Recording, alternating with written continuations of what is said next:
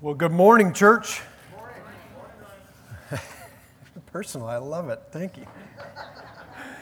Well, if some of you don't know me, my name is Ryan Graden. I'm a member here at Stonebridge Church, and it's truly a blessing to be here this morning and get the opportunity to teach. I love to teach. I teach a little bit every now and then.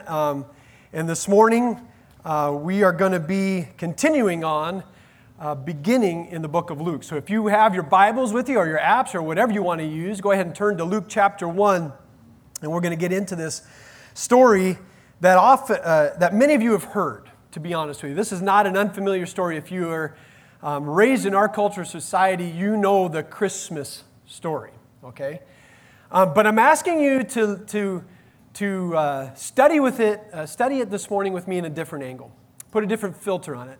Because although this is a Christmas story, and we actually will be coming back to that during Christmas to study it in a little more detail, this morning I want you to see the floodgate opened and the promises that are fulfilled by God. The story of promise after promise after promise that God has made to His people is just all of a sudden coming true, and it's reassuring to understand just who God is for us, because we know that He is a God that fulfills promises. And in our culture, that's rare. There's too many people that make promises and they don't come true, and we have government officials and local leaders, and we have family members and stuff, and promise after promise, it doesn't come true, and we begin to grow numb. We begin to not trust, and a lot of things happen inside when that happens over and over again. But this morning I want you to see just who God is, because He fulfills. And so this passage we're going to cover is actually pretty long. We're going to be in Luke 1:5 through 2:52, and truthfully I think it's actually probably 12 sermons worth of study, but the elders only gave me one sermon in like 35 minutes. So put your seatbelts on, all right, and let's get going. Let's pray before we jump in. Father, thank you so much for the opportunity this morning to come together and study your word. And Father, you say your word is live, and it's active, and it's penetrating. Father, I pray this morning that we would feel that your words would speak to our hearts and our minds, that we would discover just a little bit more of who you are and who we are to you. So be with us this morning as you promise you are, and I pray that we would leave different. In Jesus' name, amen. So again, I just want to take a time a little bit to talk about this book. Remember, this book was written by a gentleman named Luke. And Luke was actually a physician, and he lived about the time Paul, one of the famous evangelists of the New Testament, lived. In fact, they were pen pals, if you will. They actually were friends.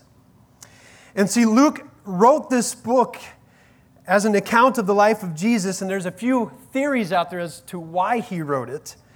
And that's a whole nother talk. But the important thing that I want you to notice as we study this book is the detail that Luke writes it in. As a physician is, you can guess that Luke is naturally a type of person who pays attention to detail.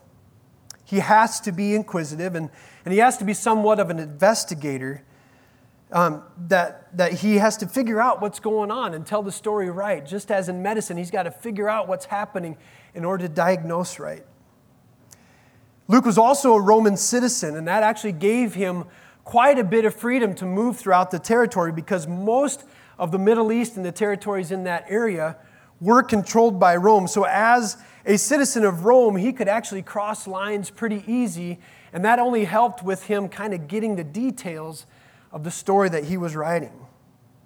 And so this morning we're going to jump in, and I want you to see what God is teaching through Luke as he writes this book. And most of all, you guys, I want you to remember this. God fulfills His promises. That's what I want you to think about as we read these stories. God fulfills His promises. So if you would, go ahead and jump in with me. We're going to start right here in Luke 1, verse 5. It says this, "In the days of Herod, king of Judah, there was a man, a priest named Zechariah. He was of the division of Abijah. And he had a wife from the daughters of Aaron, and her name was Elizabeth. And they were both righteous before God, walking blamelessly in all the commandments and the statutes of the Lord. But they had no child, because Elizabeth was barren and both were advanced in years. Now, while he was serving as priest before God when his division was on duty, according to the custom of the priesthood, he was chosen by lot to enter to the temple of the Lord and burn incense. And the whole multitude of the people were praying outside at the hour of incense.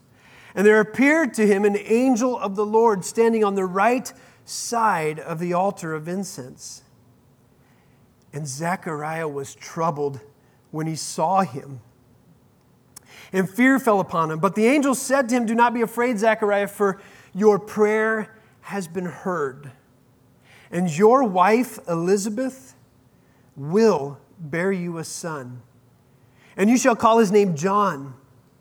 And you will have joy and gladness, and many will rejoice at his birth, for he will be great before the Lord. And he must not drink of wine or strong drink, and he will be filled with the Holy Spirit even from his mother's womb. And he will turn many of the children of Israel to the Lord their God. And he will go before them in the spirit and the power of Elijah, to turn the hearts of the fathers to the children, and the disobedient to the wisdom of the just, to make ready for the Lord a people prepared.' And Zechariah said to the angel, 'How shall I know this? For I am an old man, and my wife is advanced in years.' And the angel answered him, 'I am Gabriel. I stand in the presence of God. And I was sent to speak to you and to bring you this good news. And behold, you will be silent and unable to speak until the day that these things take place, because you did not believe my words, which will be fulfilled in their time.' And the people were waiting for Zechariah, and they were wondering at his delay in the temple. And when he came out, he was unable to speak to them, and they realized that he had seen a vision in the temple. And he kept making signs to them, and he remained mute. And when his time of service was ended, he went to his home. After these days, his wife Elizabeth conceived. And for 5 months she kept herself hidden, saying, 'Thus the Lord has done for me in the days when he looked upon me to take away my reproach among the people.'" We're going to stop there. You guys, that was the story of John the Baptist, how he came about, and what an amazing story. And you guys, it's a true story. I want to share with you why this story is so amazing.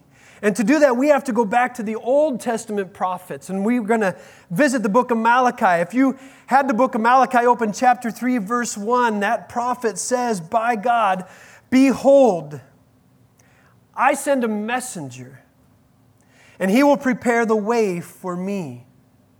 And then if you jump to the book of Isaiah, chapter 40, verse 3, he says, "A voice cries in the wilderness, prepare the way of the Lord. Make straight in the desert a highway for our God." You see, God foretold of this person that would make way for the Lord, hundreds of years before Jesus ever came, hundreds of years before John was even conceived. God promised that he would come. And in this passage, we get to see the miracle of this birth. You see, Zechariah and Elizabeth, as the scripture says, was very old.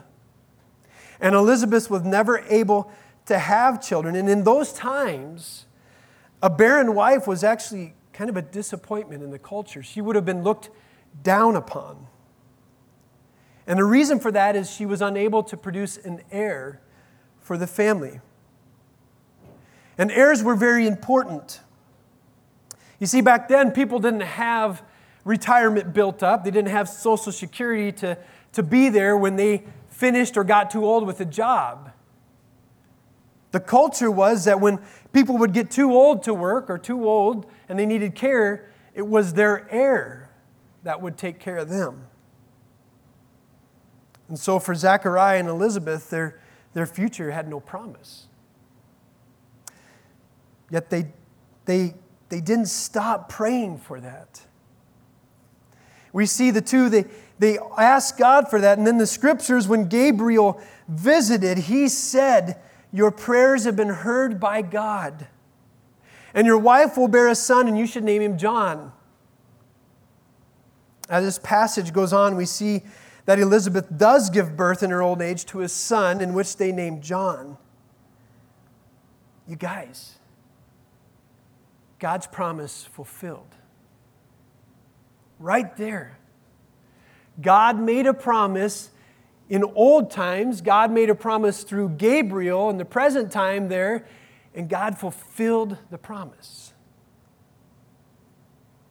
What an incredible story. And when the angel of Gabriel shared the news with Zechariah, Zechariah questioned the truth and the promise, and he wondered how this could be possible with their old ages, and in return, he angered Gabriel. Now, just a note of wisdom. If any of you ever have the awesome privilege to speak with an angel, don't question him, okay? Just trust what he's saying, okay? And as a result, Gabriel made Zechariah unable to speak, and he closed his mouth and tied his tongue so that he could not communicate properly unless he had some way to write it out. And for his wife's entire pregnancy, Zechariah could not say a legible word to anybody until his son was born. And that's where I want to pick up in verse 57. So again, if you have your Bibles or your apps, turn to verse 57, because this is just an incredible speech and yet another promise of God. It's verse 57. It says, "Now the time came for Elizabeth to give birth, and she bore a son, and her neighbors and relatives heard that the Lord had shown great mercy to her, and they rejoiced with her, and on the 8th day they came to circumcise the child. And they would have called him Zechariah after his father, but his mother answered, 'No, he shall be called John.' And they said to her, 'None of your relative is called by this name.' And they made signs to his father, inquiring what he wanted him to be called. And he asked for a writing tablet, and he wrote, 'His name is John.' And they all wondered. And immediately his mouth was opened, and his tongue was loosed, and he spoke, blessing God. And fear came on all the neighbors, and all the things were talked about, all the hill country in Judea. And all who heard him laid up their hearts, saying, 'What then will this child be?' For the hand of God was with him." And Zechariah answers them. In verse 67, "And his father Zechariah was filled with the Holy Spirit, and he prophesied, saying, 'Blessed be the Lord God of Israel, for he has visited and redeemed his people. And he has raised up a horn of salvation for us in the house of his servant David.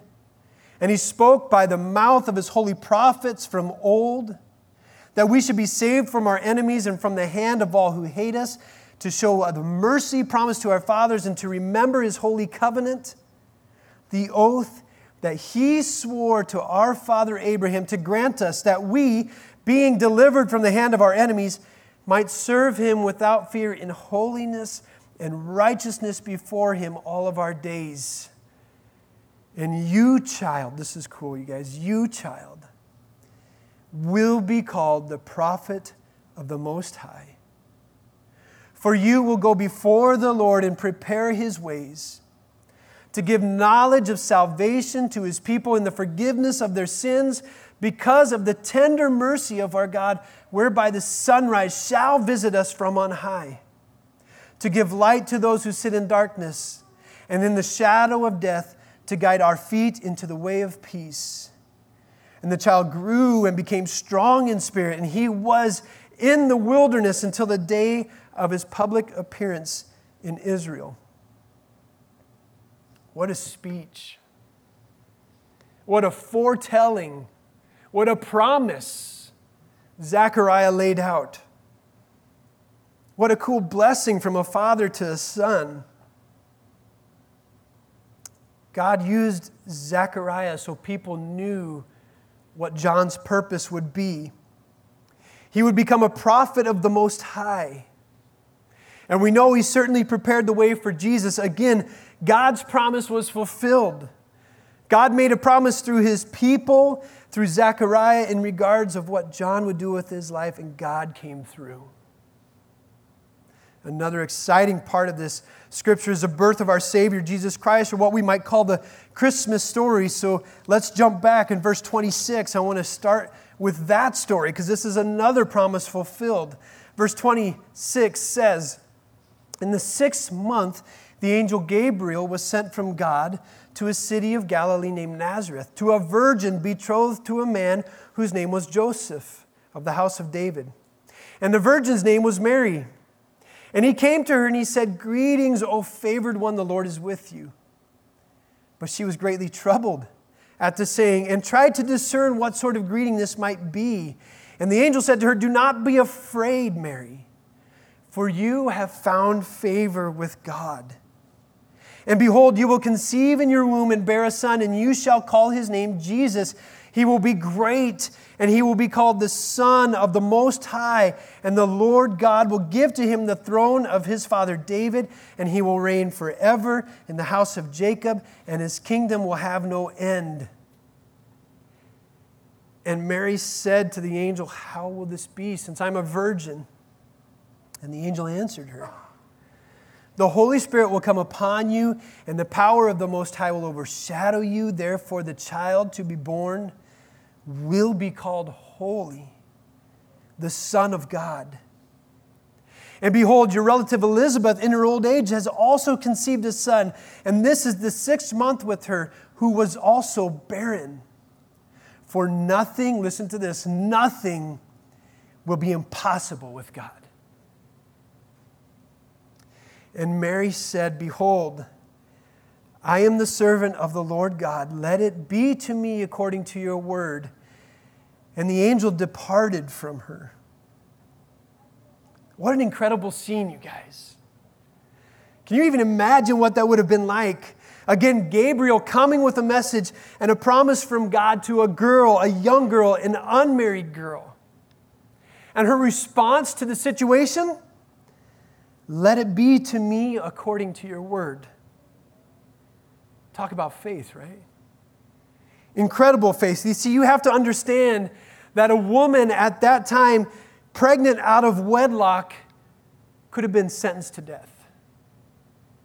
In fact, the law said she could have been stoned on her father's doorstep. And her engagement to Joseph could have been called off, no questions asked. We would expect that she might be very scared, but it says right here that she was ready to accept that promise. If she had any fears at the moment, she set them aside because she knew obedience was better, and she knew God would fulfill his promises. Shortly after that, we read that Mary went to visit her older cousin Elizabeth, by which this time she had been pregnant about 6 months. And the scriptures say that Elizabeth had not met with anybody during that time. Verse 24 says that she kept herself hidden, assuming that she didn't accept any visitors except the company of her husband. And when Mary showed up, Elizabeth accepted that visit. And when Mary came to her older cousin, the scriptures share an amazing speech from Elizabeth to Mary concerning the promise of the Savior. And that speech starts in verse 39. Read with me if you have it. "In those days, Mary arose and went with haste into the hill country to the town of Judah. And she entered the house of Zechariah and greeted Elizabeth. And when Elizabeth heard the greeting of Mary, the baby leapt in her womb. And Elizabeth was filled with the Holy Spirit, and she exclaimed with a loud cry, "Blessed are you among women, and blessed is the fruit of your womb. And why this is granted to me, that the mother of my Lord should come to me, for behold, when the sound of your greeting came to my ears, the baby in my womb leapt for joy. And blessed is she who believed that there would be a fulfillment of what was spoken to her from the Lord." Blessed is Mary because she believed a promise. Mary, in due time, we know, gave birth to the very Savior that the old scriptures predicted. Her cousin Elizabeth predicted. The angel Gabriel predicted, and the whole world was waiting for. Let's jump to chapter 2, and we're going to read briefly that story. The coming of our Savior, 2 verse 1.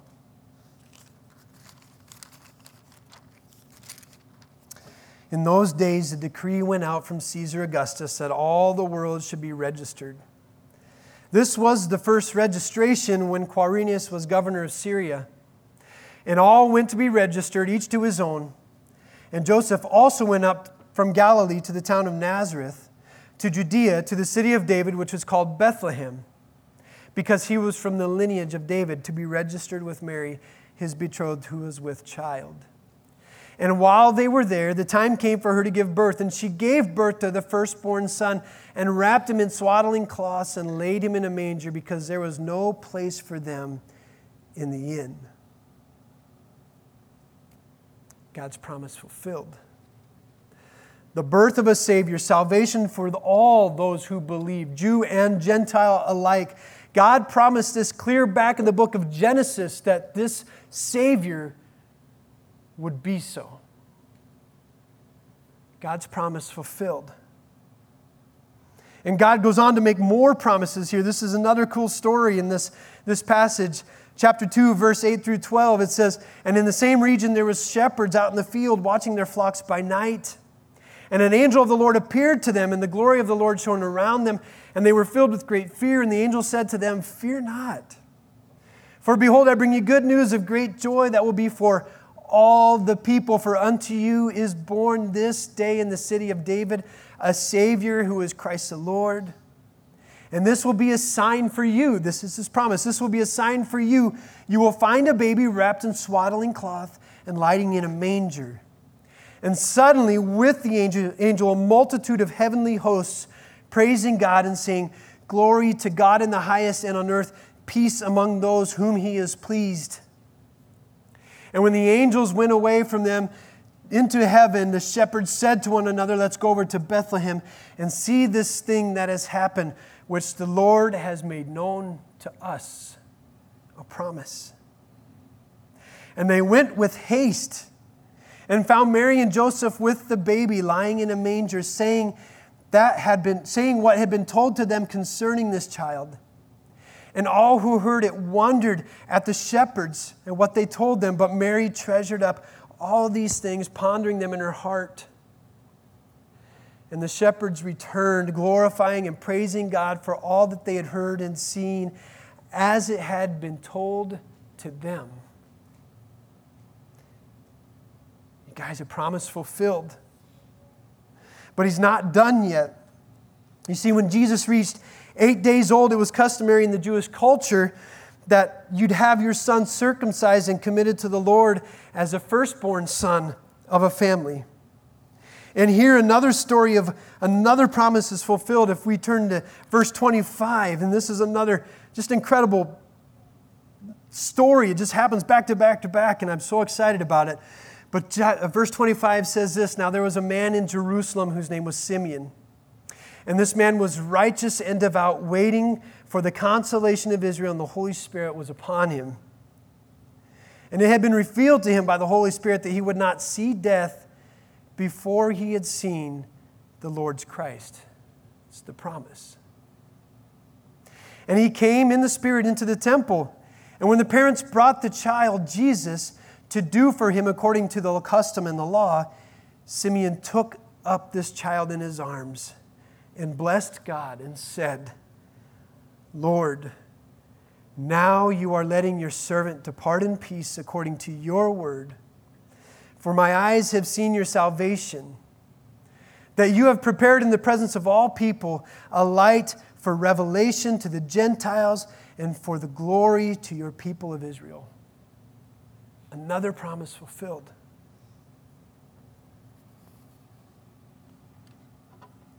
Church, God keeps his promises. And this is just a small example of promises that God has made to us. If you were to continue to read on, you will see that Jesus grows in wisdom and strength. And God continued to prepare this boy for a ministry that will continue to change the world for generations to come. But church, my question to us is this: do we believe in God's promises? I'll ask that again. If you were honest, can you say you believe in God's promises?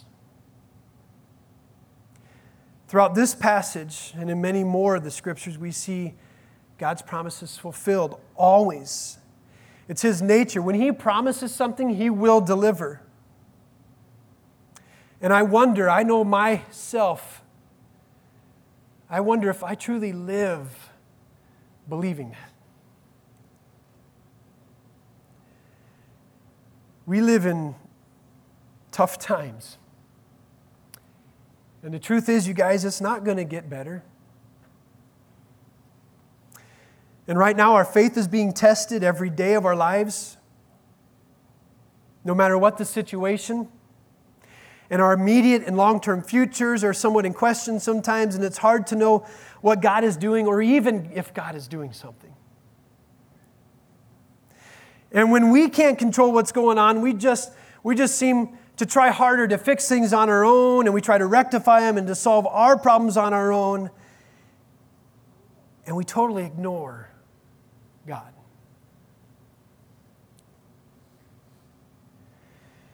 If Jesus is our Savior and we have confessed that we have faith in him and know that he is there for us, then why do we live without a confidence in God?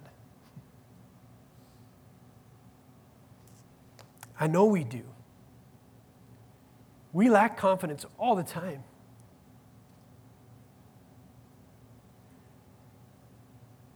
But Scripture shows us that God has made promises to us.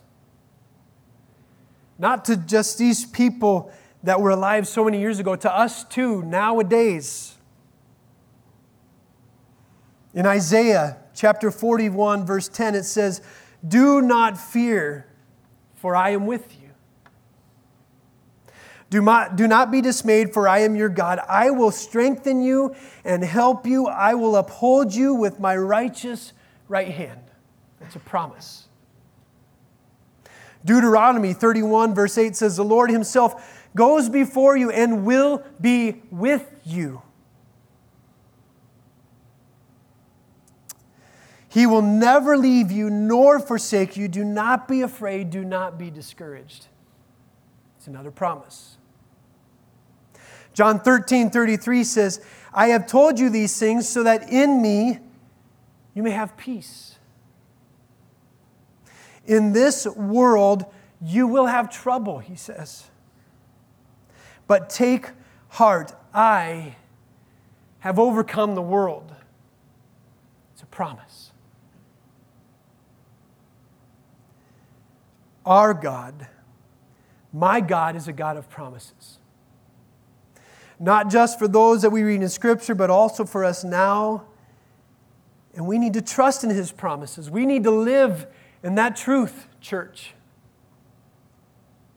We need to let go of the reins of our life that we think we have control of and often fail, and rest that his promises will be fulfilled. We serve a mighty God, and yet we treat him like a weakling sometimes. And I don't know why that is.